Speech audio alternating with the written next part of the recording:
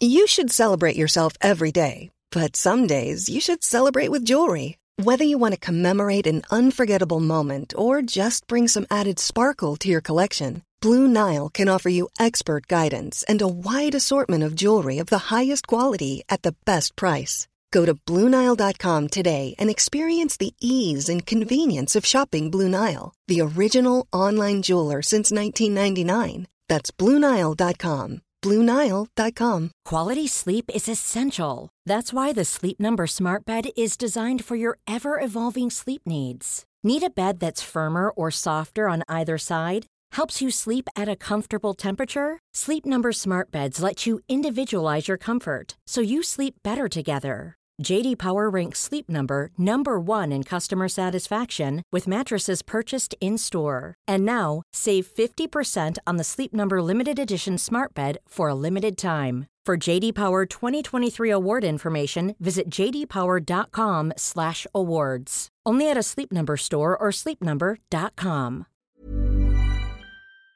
This episode of Canadaland is brought to you by Douglas, a mattress that is trusted by more than 200,000 Canadians from coast to coast to coast. It's a great mattress at a very reasonable price point. Comes with a 20-year warranty and a great deal for our listeners. Douglas is giving you a free sleep bundle with each mattress purchase. Get the sheets, pillows, mattress, and pillow protectors free with your Douglas purchase today. Visit douglas.ca/Canadaland to claim this offer. That is douglas.ca/Canadaland. This episode is brought to you by the Centre for Addiction and Mental Health here in Toronto. Cutting-edge, state-of-the-art, compassionate facility. Right now, it is Mental Health Awareness Week. This is the time when they need you most. This is the time when you can make a real difference when it comes to doing something about the mental health crisis and the devastating opioid epidemic, the overdose epidemic that we're currently experiencing, losing 20 people every day. They need your help. Donate at camh.ca/Canadaland to help CAMH treat addiction and build hope. Hey, I will be back from vacation on Thursday with a brand new episode of Shortcuts when we will be firmly into the election season. With that in mind, what I'm going to do now is play you Oppo. People sometimes ask me, how can you publish Oppo when you disagree with almost everything that Jen and Justin have to say? The reason why? I already know what I think. But I am often surprised to hear what they think, and I am always informed by what they have to say. I always learn something by listening to Oppo. These people follow Canadian politics very closely, and they know their stuff. Oppo is now coming out every week. They are on a weekly schedule. They are your solution for keeping in the loop this election. Go and subscribe to Oppo now, and I will catch you on Thursday. From Canadaland, this is Oppo.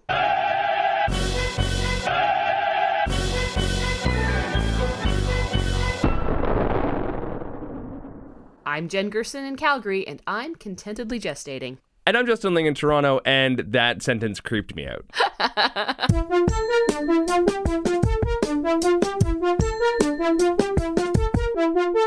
On this week's show, is Jason Kenney's referendum on equalization payments going to totally destroy Canada as we know it? And our new election financing rules muzzling environmental groups. Lastly, an election call is just a few weeks away, so we're going to run down some of those fresh political faces you should keep an eye on. They are going to be the trained clapping seals of the future. Yay! Arf, arf, arf, arf, arf, arf, arf, arf. And everyone should stick around to the very end of the show because we have some big news, and it's not just Jen's pregnancy. Oops, wait, I popped. Hey, wait a second. I feel like we're missing something. Wasn't there some big news or something in politics since our last show? Something about an ethics commissioner report and the S&C scandal wasn't a story according to you, and then it was a story for like 4 months. Not ringing any bells. And then it crashed the Liberals' polls, and then, all of a sudden it stopped being a story, and now it's a story again? Not off the top of my head. Nope, I don't think so. Okay, cool. Okay, fine, Jen. The ethics commissioner over the last couple of weeks determined, very surprisingly, that the Prime Minister violated the Conflict of Interest Act and slapped him on the wrist for it. I didn't see this coming. You heard us discuss it on the show before. Neither of us thought the ethics commissioner had enough teeth to do this, but here it is. You're right. The mea culpa continues, Jen.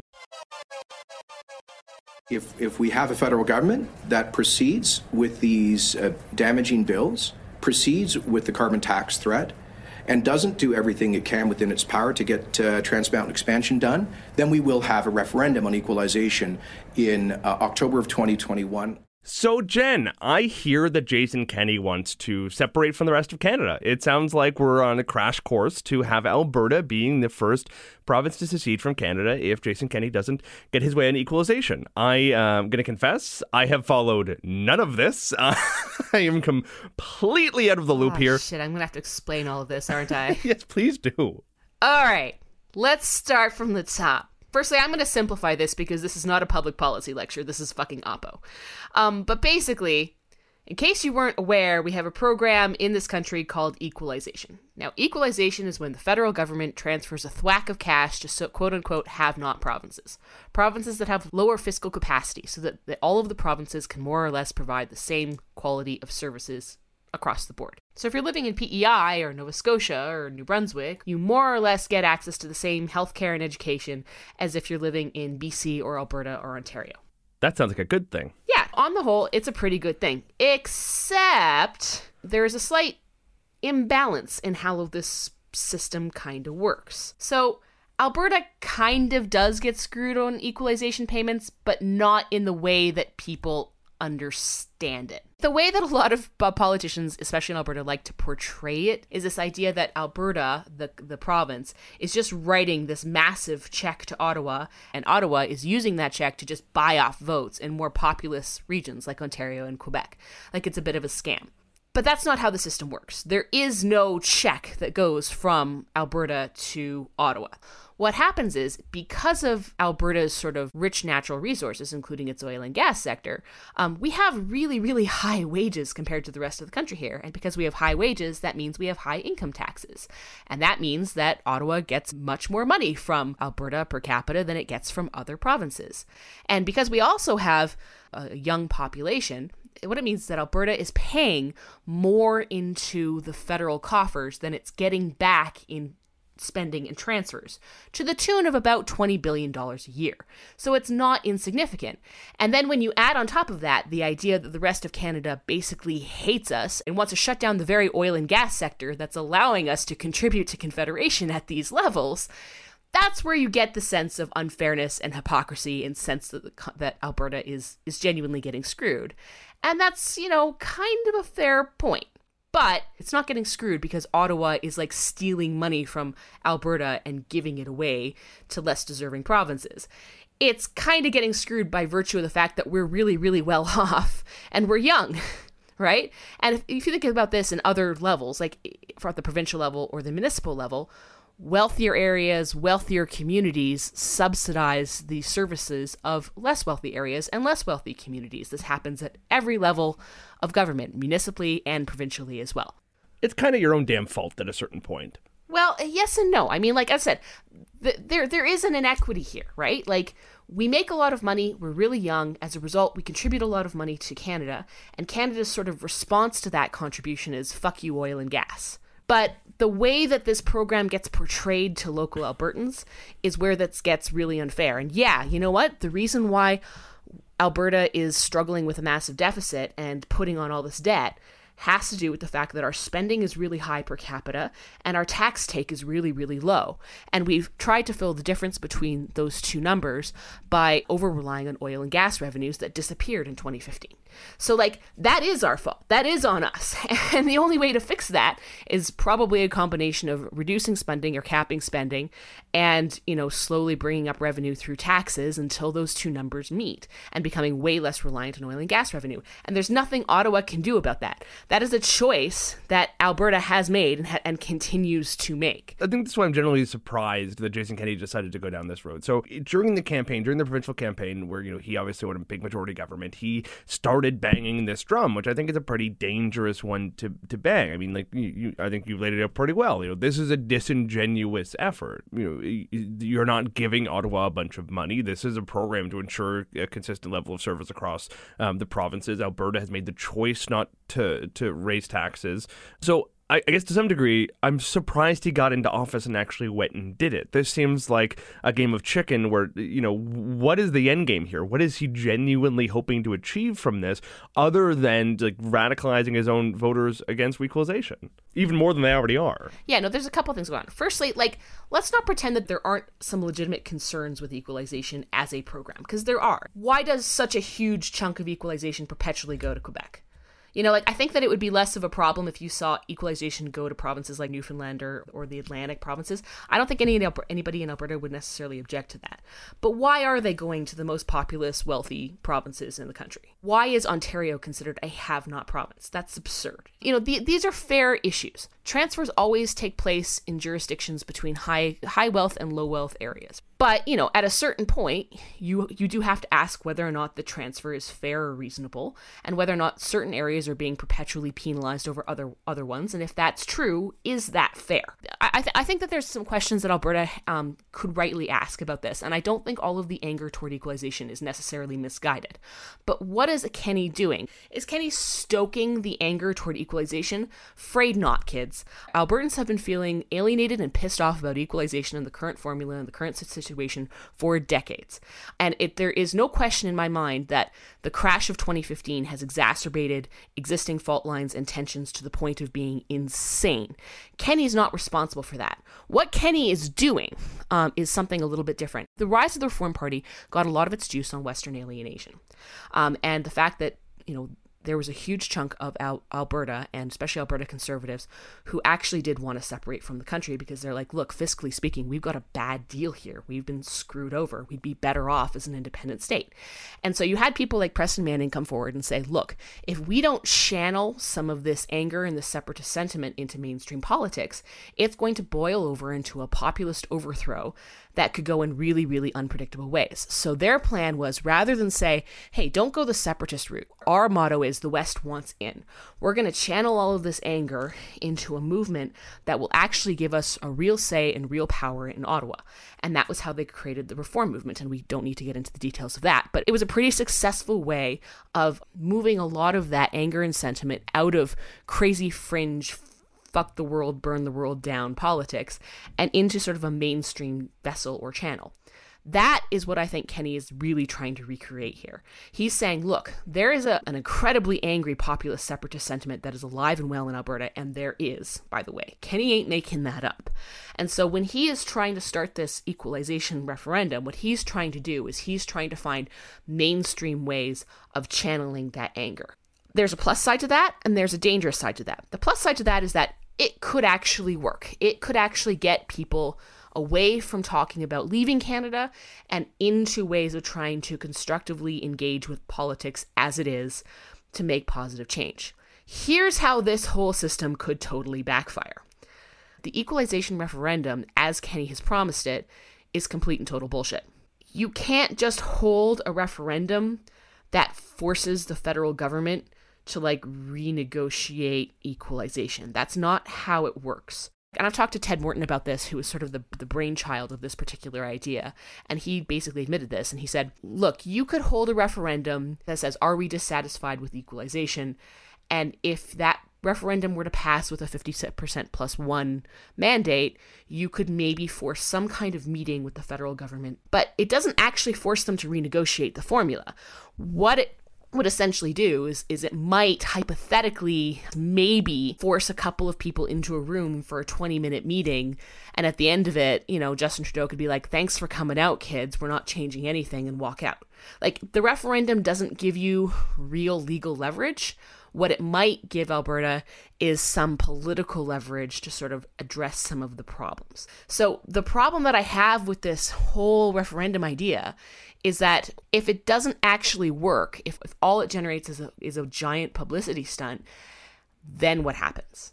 Then what happens with all of this anger? Here's my big question. The Jason Kenneys of the world, the Wild Rose parties, the Reform parties, one of their big beefs with equalization has been the part of the equation takes in resource revenue. But if we were to tweak that, what does Alberta really get? Nothing. Would it see less money going to Quebec? Would that be a victory in and of itself? Does Alberta does Alberta expect equalization payments? Because I'm not sure if you rejig the formula to take out resource revenue, Alberta would even get any of the change. No, they wouldn't. I mean, and this is actually why part of the conversation around equalization is so misleading, is that even if you were to sort of factor in resource revenue into equalization, the idea being that if Quebec were to factor in a lot of its hydro revenue into its fiscal capacity, that might, I think, reduce some of the revenue that it qualifies for as a have-not province.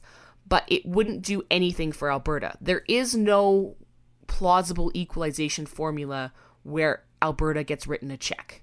And this is because we're so much richer than the rest of the country. There's a profound irony here in that Alberta bases so much of this objection on the idea that Quebec wants to spit in Alberta's face and Quebec wants to be independent and Quebec wants. But the entire premise of changing equalization is just to spit in Quebec's face. It just does feel so petty. Why does a province like Quebec get so much money always, consistently, all the time? And does the current equalization formula create an incentive for provinces like Quebec to be more and more dependent on the federal government financially? And does that actually harm Quebec's economic independence and viability in the long run? I mean, I think those are fair questions to ask. It's not as though Quebec is a drag on the Canadian economy. I mean, Quebec, leads the country in many sectors. Right, so then how come they're collecting so much money in equalization? Well, because they've built out a social state that works better. But now we're getting into the conversation about equal funding for equal services, right? Like, Alberta can't afford cheap daycare. Like, we can't afford that right now. But Alberta could choose to do that. It would just need to raise the tax revenue to do it. It could hypothetically do that, but it chooses not to because it thinks its competitiveness relies on a lower tax rate. So here's where you get into like the difference between some fair questions about equalization and how it works and demagoguery that is intended to make people angry about the fact that we're getting a raw deal in Confederation. So here's what I will say, though. I mean, because I think there is a real nugget of actual kind of honesty here and correctness, in that in factoring in resource revenue, it really does sort of smooth over some broader problems and some inequities in the system. I mean, Newfoundland and Labrador is still considered a have province and doesn't see a dime in equalization and probably won't for a couple of years because of its past oil revenue. And they were demanding basically similar changes to the changes that Jason Kenney wants to make now. And the federal government shut the door to that last year and says it's going to keep the current formula till about 2024. So, there actually is a pretty good point to be made that Newfoundland, a province teetering on the brink of financial ruin, doesn't get a dime in equalization, and it could actually start seeing declines in its social services. Yeah, and that's actually legitimately bullshit. Ottawa could absolutely make tweaks to its equalization formula to address exactly the sorts of issues that you're bringing up.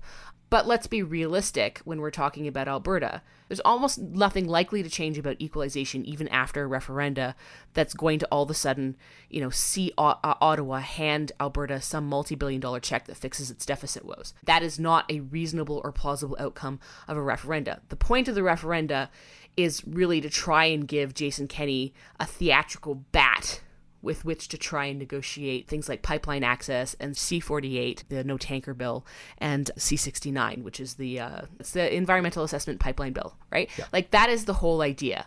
And in the process, it is also to give the people of Alberta who are really genuinely very angry kind of a legitimate outlet for some of that anger, in the hopes that by the time a referendum actually gets played out, either the price of oil is going to come back or the pipeline is going to get built, and some of this anger will in effect dissipate. That's deeply frustrating because, like I said, there are options here to fix this. The Parliamentary Budget Officer put out a report in 2018 outlining some kind of possible tweaks, and they are just tweaks. Changes to the resource revenue formula, changes to some of the fiscal capacity gap. And if you kind of went forward with some of those tweaks, you could see significant changes to the way in which either Quebec receives money, even Ontario, because of course Ontario is now technically a have-not province. They don't receive that much money, but they do receive some equalization payments, and Newfoundland, who's getting the short end of the stick here.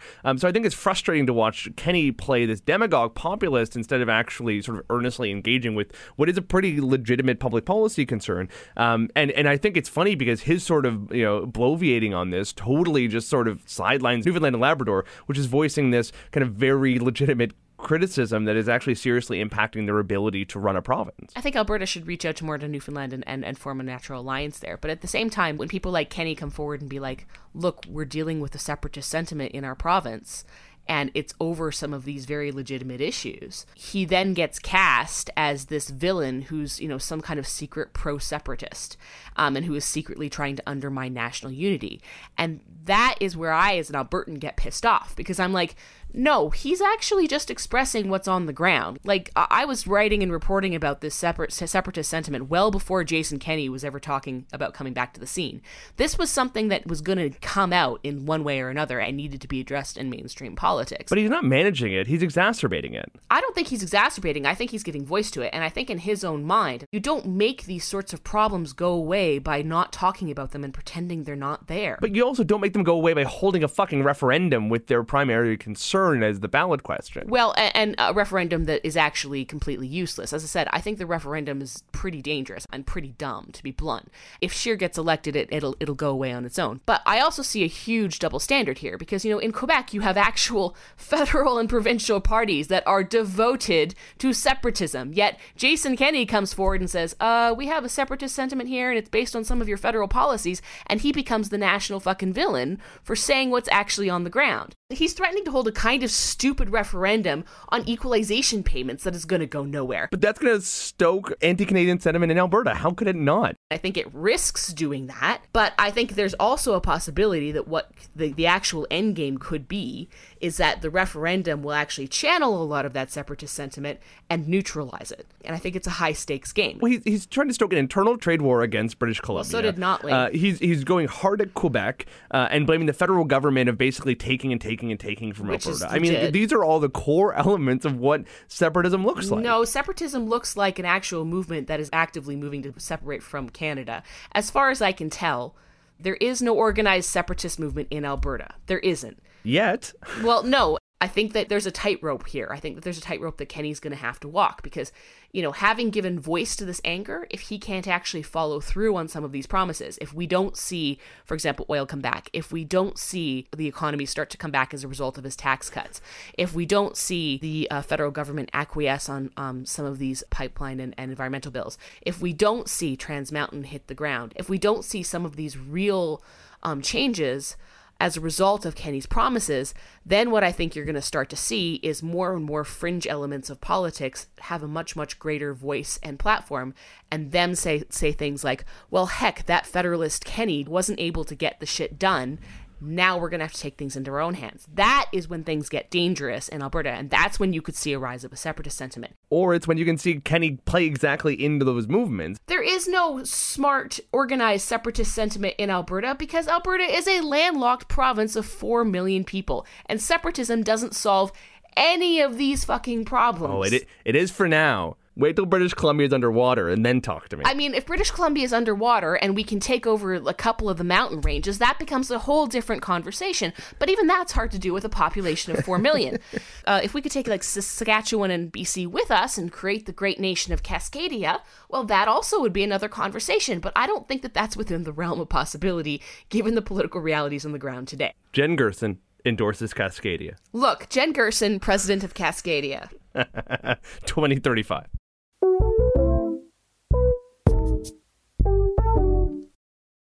We begin with a puzzling story that could have an impact on the federal election campaign. Elections Canada has warned at least one environmental group that saying climate change is real or an emergency could be seen as partisan.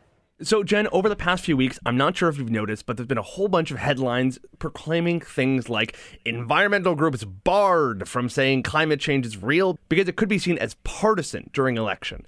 Jen, you even sent me a link to one of these stories as proof that Bill C-76, the Liberals' election bill, is total garbage. Well, it does sort of seem like a law that says that you can't talk about climate change, otherwise it will be construed as a partisan issue. Might be kind of garbage, Justin. Yeah, but the law doesn't say that. This entire concern is complete and utter horseshit. Are we going to get angry emails from our colleagues again this week, Justin? Yes. Yes, we are. This story is nonsense. It's just not, it is stupid. I'm sure there's some lawyer at one of these organizations just gave them an overly cautious opinion, and now it's turned into this full-blown panic over this elections bill, and it's completely nonsense. Let me break this down because it's driving me crazy. So the root of all of this, there's a group called Environmental Defense, and the executive director, Tim Gray, told the Canadian press that his concern was that the bill and how how it governs third-party advertising can totally muzzle environmental groups. He said, quote, "At this point, unless I can get greater clarification after the writ is dropped, we will stop doing anything online that talks about climate change." That is stupid. That it completely misunderstands what the bill actually does. So, if you're unfamiliar, Bill C-76 changed the Elections Canada Act to basically govern how third parties do partisan election advertising. Now, first off, partisan election advertising means advertising you pay for. You can put out as many tweets, as many Facebook posts, as many reports or blog updates or whatever as you want. If you're not actually paying money to promote it, this doesn't apply. So you can talk, you can give interviews, you can put stuff online. None of that is engaged by Bill C-76 until you start spending money. So that's first things first. Nobody's muzzled here. Nobody has to shut up. It depends on if you're spending money specifically to promote that thing online, on TV, on the radio, in the newspaper. Okay? Step one. Put that aside. But apart from that, as long as it's not specifically partisan in nature, you're going to be fine. So I should say, and this is important to note, that there is some lack of clarity here, and it's entirely Elections Canada's fault. Elections Canada has decided to muddy the waters by putting out kind of this vague statement about issues advertising. That is an issue that can be clearly associated with the candidate or party. They say that this sort of advertising could be captured by the law, but they haven't really provided any fucking guidance for how this is supposed to work, which is maddening. And I do sort of sympathize with these environmental groups that are confused by this. Elections Canada's position is also that this has been part of the law for decades, and this is not actually new. All that being said, maybe it's fucking okay that the law does capture them. If Elections Canada does decide that that's what they're trying to say, maybe it's okay that these groups have to register as third parties, because let's not be cute. I mean, if you are Greenpeace, you're not cool with a conservative government. You do have a partisan, political, specific candidate horse in the race, and let's not pretend like you don't. We have an election that we're going into right now where you have most environmental groups coming out against the Conservatives' environmental policies. You've got the Conservatives explicitly running against the carbon tax and making that one of their front burner issues for the campaign.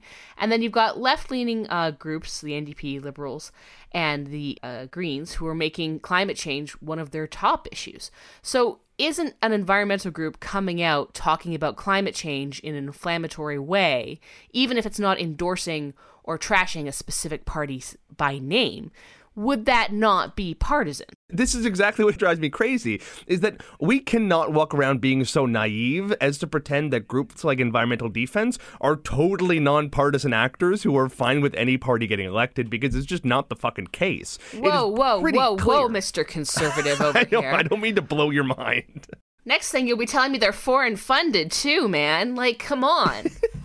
Like, let's not pretend that Greenpeace is cool with, like, Maxime Bernier being prime minister. Would it really be so bad if we did consider them partisan actors? Because, hey, they kind of are. And the law doesn't muzzle anybody. Worst case scenario for these groups, they have to register as a third party and report the fundraising they do around these ads and the amount they spend on these ads. That is not muzzling. That is a pretty reasonable set of rules that would apply to most partisan actors in this election. It's not obscene to think that they have to do this. Unions have to do this. Ontario Proud has to do this. A whole bunch of groups have to do this. Friends of the CBC, for example. We're not, crying foul because Friends of the CBC have to tell Elections Canada what they spend their money on. Why are we so offended that Greenpeace and Environmental Defense would have to do the same? It is a pretty reasonable law, and how there's any outrage about this is completely befuddling me. I think you've just got your Alberta card back, Justin.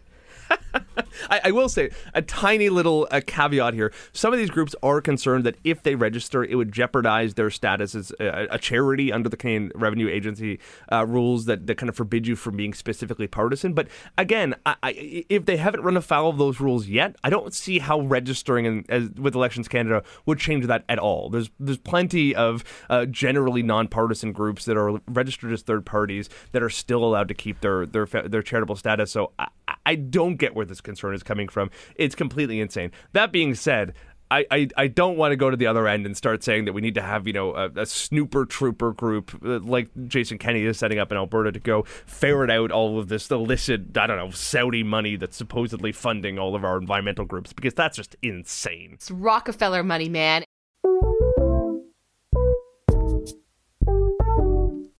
We are days away from the official start of the 2019 election campaign. Oh, may gosh have mercy on all of our souls. We're going to have a fascinating campaign talking about carbon taxes and chocolate milk and food groups and racism and homophobia and comments 14 years ago. It was sheer bad, man.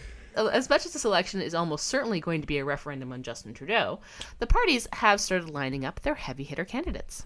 So, Jen, we are going to play a round of Better Know a Candidate. So, Jen, I'm going to start us off. I'm going to be taking the east coast of the country. You can have the other side. And I want to talk about a pair of candidates running for the Liberals and the Conservatives that are totally setting up Nova Scotia, I'm serious here, to be the most interesting battleground of the election. Mark my words, maybe. The polls currently have the Liberals and Tories pretty close throughout Atlantic Canada. The Liberals are obviously maintaining a bit of a lead. They did sweep the entire province and, of course, all of Atlantic Canada in the last election. And the polls are basically showing the Greens and the NDP way back. Not huge factors out there, maybe in Charlottetown, Halifax. We'll see. But just outside Halifax is a riding called Cumberland-Colchester, and it's one of the most interesting and weird ridings. It's been kind of universally conservative with only kind of two exceptions. But more than a decade ago, its longtime MP, Bill Casey, who had been in the seat since 1988, resigned from the Conservatives over the Atlantic Accord, ended up running as an independent and winning, became kind of a folk hero, resigned. The Conservatives took the riding back. Now, it's super interesting because Bill Casey came back to run for the Liberals in 2015, then decided he was only going to serve one term, so now the riding is open again. The Conservatives are fielding their former MP from the riding, and the Liberals snagged up Lenore Zahn, who's an MLA in the Nova Scotia legislature and a former cabinet minister in that province. Here's the twist. She's a New Democrat. The NDP couldn't even get her to run. The Liberals are running her as their star candidate. She formerly ran for the leadership of the Nova Scotia NDP, narrowly lost. Now she's running for the Liberals. It's going to be a super interesting race, and I can only imagine just is compounding the intense misery of the NDP out east. Now, riding a little bit further north in central Nova, it's Peter MacKay's former riding. The Conservatives are the one with the superstar candidate. They're running George Canyon, the country music star, who is, I'm quite confident, a big name in that riding, which loves its country music. If you've ever been to rural Nova Scotia, you know they are big into country. So I think the Conservatives are super excited to have some quasi-celebrity running for them because they don't really have a lot. They don't have a lot of star power in that party, Jen. I'm not sure if you've noticed. So I think both of those ridings are promising to be super exciting races. Oh man, that reminds me of the Conservative candidate who bought the skull. What? Didn't you hear about this? This is one of my favorite candidates to watch. Claire Ratti is running for the Conservatives in Skeena-Bulkey Valley, which is a riding held currently by Nathan Cullen. And it includes, not running again. That's right. And it includes Prince Rupert, Smithers Terrace, and Haida Gwaii. She's actually a really interesting case. So she's a small business owner, but she's quite young. She's a tattoo artist and a owner of Kitimat's first tattoo studio, along with her partner, Oliver. So she's actually very cool, and if you look at her, like she's got like the piercings on her cheeks. So she's a sort of a new face for conservative politics, and so she got a lot of attention early on until she found herself in the midst of a controversy. That's because she bought her boyfriend a human skull online. What? Apparently, the two are artists and believe that the human skull, would help inspire their art. Anyway, APTN kind of broke this particular story because they were a little bit concerned about the origin of the human skull. She's claiming that the origin of the human skull is European and, it all was above board, totally legal. And I have actually happened to have looked into purchasing a human skull myself. What? There is a trade in legal human skulls, and you can buy them. You can't buy skulls online that may have come from indigenous burial sites, for example, but you could buy a European human skull and have it shipped to you. That is, to the best of my knowledge, legal. Do not take Oppo for any kind of legal advice. We are not lawyers here, ladies and gentlemen. Anyway, so that's a riding that could be interesting. Can I voice this? That if you had told me there was a female candidate who co-owns a tattoo parlor with tattoos and facial piercings, who is in deep water for gifting someone a human skull, all that's pretty weird. The weirdest part is that she's running for the Conservatives. Like, that's the part that sticks with me. I'm like, yeah, probably New Democrat. Like, maybe, like, I don't know, marijuana party, concede for the Greens, maybe in, like, an unwinnable liberal riding. I think this is a wonderful and promising, youthful, fresh face for the Conservative Party. No, and I think they have to get behind this girl. I really do. I think they have to. I think they've got to own it. And also, as I said, like, I have looked into buying a human skull because I think human skulls are fascinating and really, really neat. And it's a very interesting trade. But anyway, we don't need to talk more about me. The other one I'm watching is Vancouver Granville. Of course, this will be the race to get rid of Jody Wilson-Raybould, the perpetual pain in the Liberal side for the last year. They've nominated someone by the name of Talib Nur Mohammed. I know someone who knows the guy, who's a big friend of his and says really good things. Interestingly, he dropped out of the race to be the Vision Vancouver candidate in the 2018 municipal election. Anyway, in 2011, he also ran for the federal Liberals in North Vancouver, losing to Conservative Andrew Saxton. This is going to be, like, Vancouver Granville is actually going to be a really interesting race because, if either Jody Wilson-Raybould or Jane Philpott has a shot as an independent, I actually think that Wilson-Raybould probably has a better shot. For sure.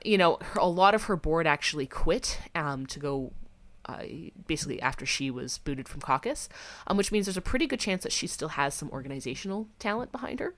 In addition to that, she's got some pretty amazing name recognition, and I think that will be really tough even for a federal Liberal to beat. So it's a small, urban, high information riding, which exactly, is that's exactly where you want to be competitive if you're someone like Jody Wilson-Raybould.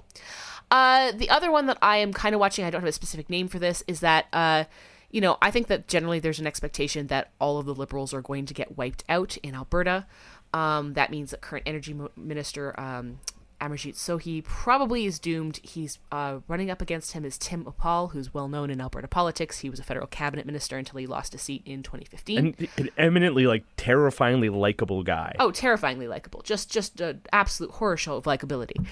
So he's definitely someone who I would watch. The other thing is Deepak O'Brien, who recently passed up here in Calgary. If a Liberal can actually get his act together and take over Deepak O'Brien's riding, which may be vulnerable, that's pretty much a guaranteed ministerial seat if the Liberals win another majority, because it would probably be the only Liberal seat left standing in the province. I would feel awful taking Deepak O'Brien's seat after he's if I were running for any other party, I'm not sure I would actually put my heart into campaigning. No guilt and war in politics, Justin. There's an open seat. You take that seat. You take it.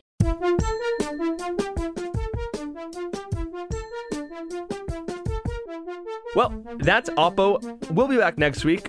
Or I guess I'll be back next week because guess what? Oppo is going weekly. That's right, I didn't want to have a life anyway. Oppo will be out every damn Tuesday. If you thought you hated us now, just wait till we're on twice as often. Tell your friends, give us an iTunes rating, unless it's low, and then don't. Just give it high iTunes rating and leave positive reviews. If you don't like us, just don't review. Just I don't know, shut your laptop, throw it out the window. Anyway, more importantly, Jen, you have some news. I do have some news, and that is I'm going to give birth any day now, so I definitely will not be back weekly. How long does a pregnancy take these days? 10 months, 12 months? Forever. 13? They takes forever. Basically, I've been pregnant for as long as I've been alive. Well, it's all coming to an end soon, folks. Wish me luck, and I'm going to be gone until I'm back. And when I'm going to be back, I have no idea. Whenever they let me out of the postpartum psych ward. Well, best of luck with having one of those babies. Another one of those babies, yeah. Anybody want to guest host? If you want to guest host, get in touch at oppo@canadalandshow.com or find us on Twitter and Facebook at OppoCast and let us know what you think. And remember, you'll be sending your criticism to a vulnerable, sad, pregnant lady. This episode of Oppo was produced by Laura Howells. Our managing editor is Kevin Sexton from Canada Land Media. The theme music by Nathan Burley. And I have the last word this week. And that word is #OppoBabyShower. So everyone tweet that at Jen for some reason. Awesome.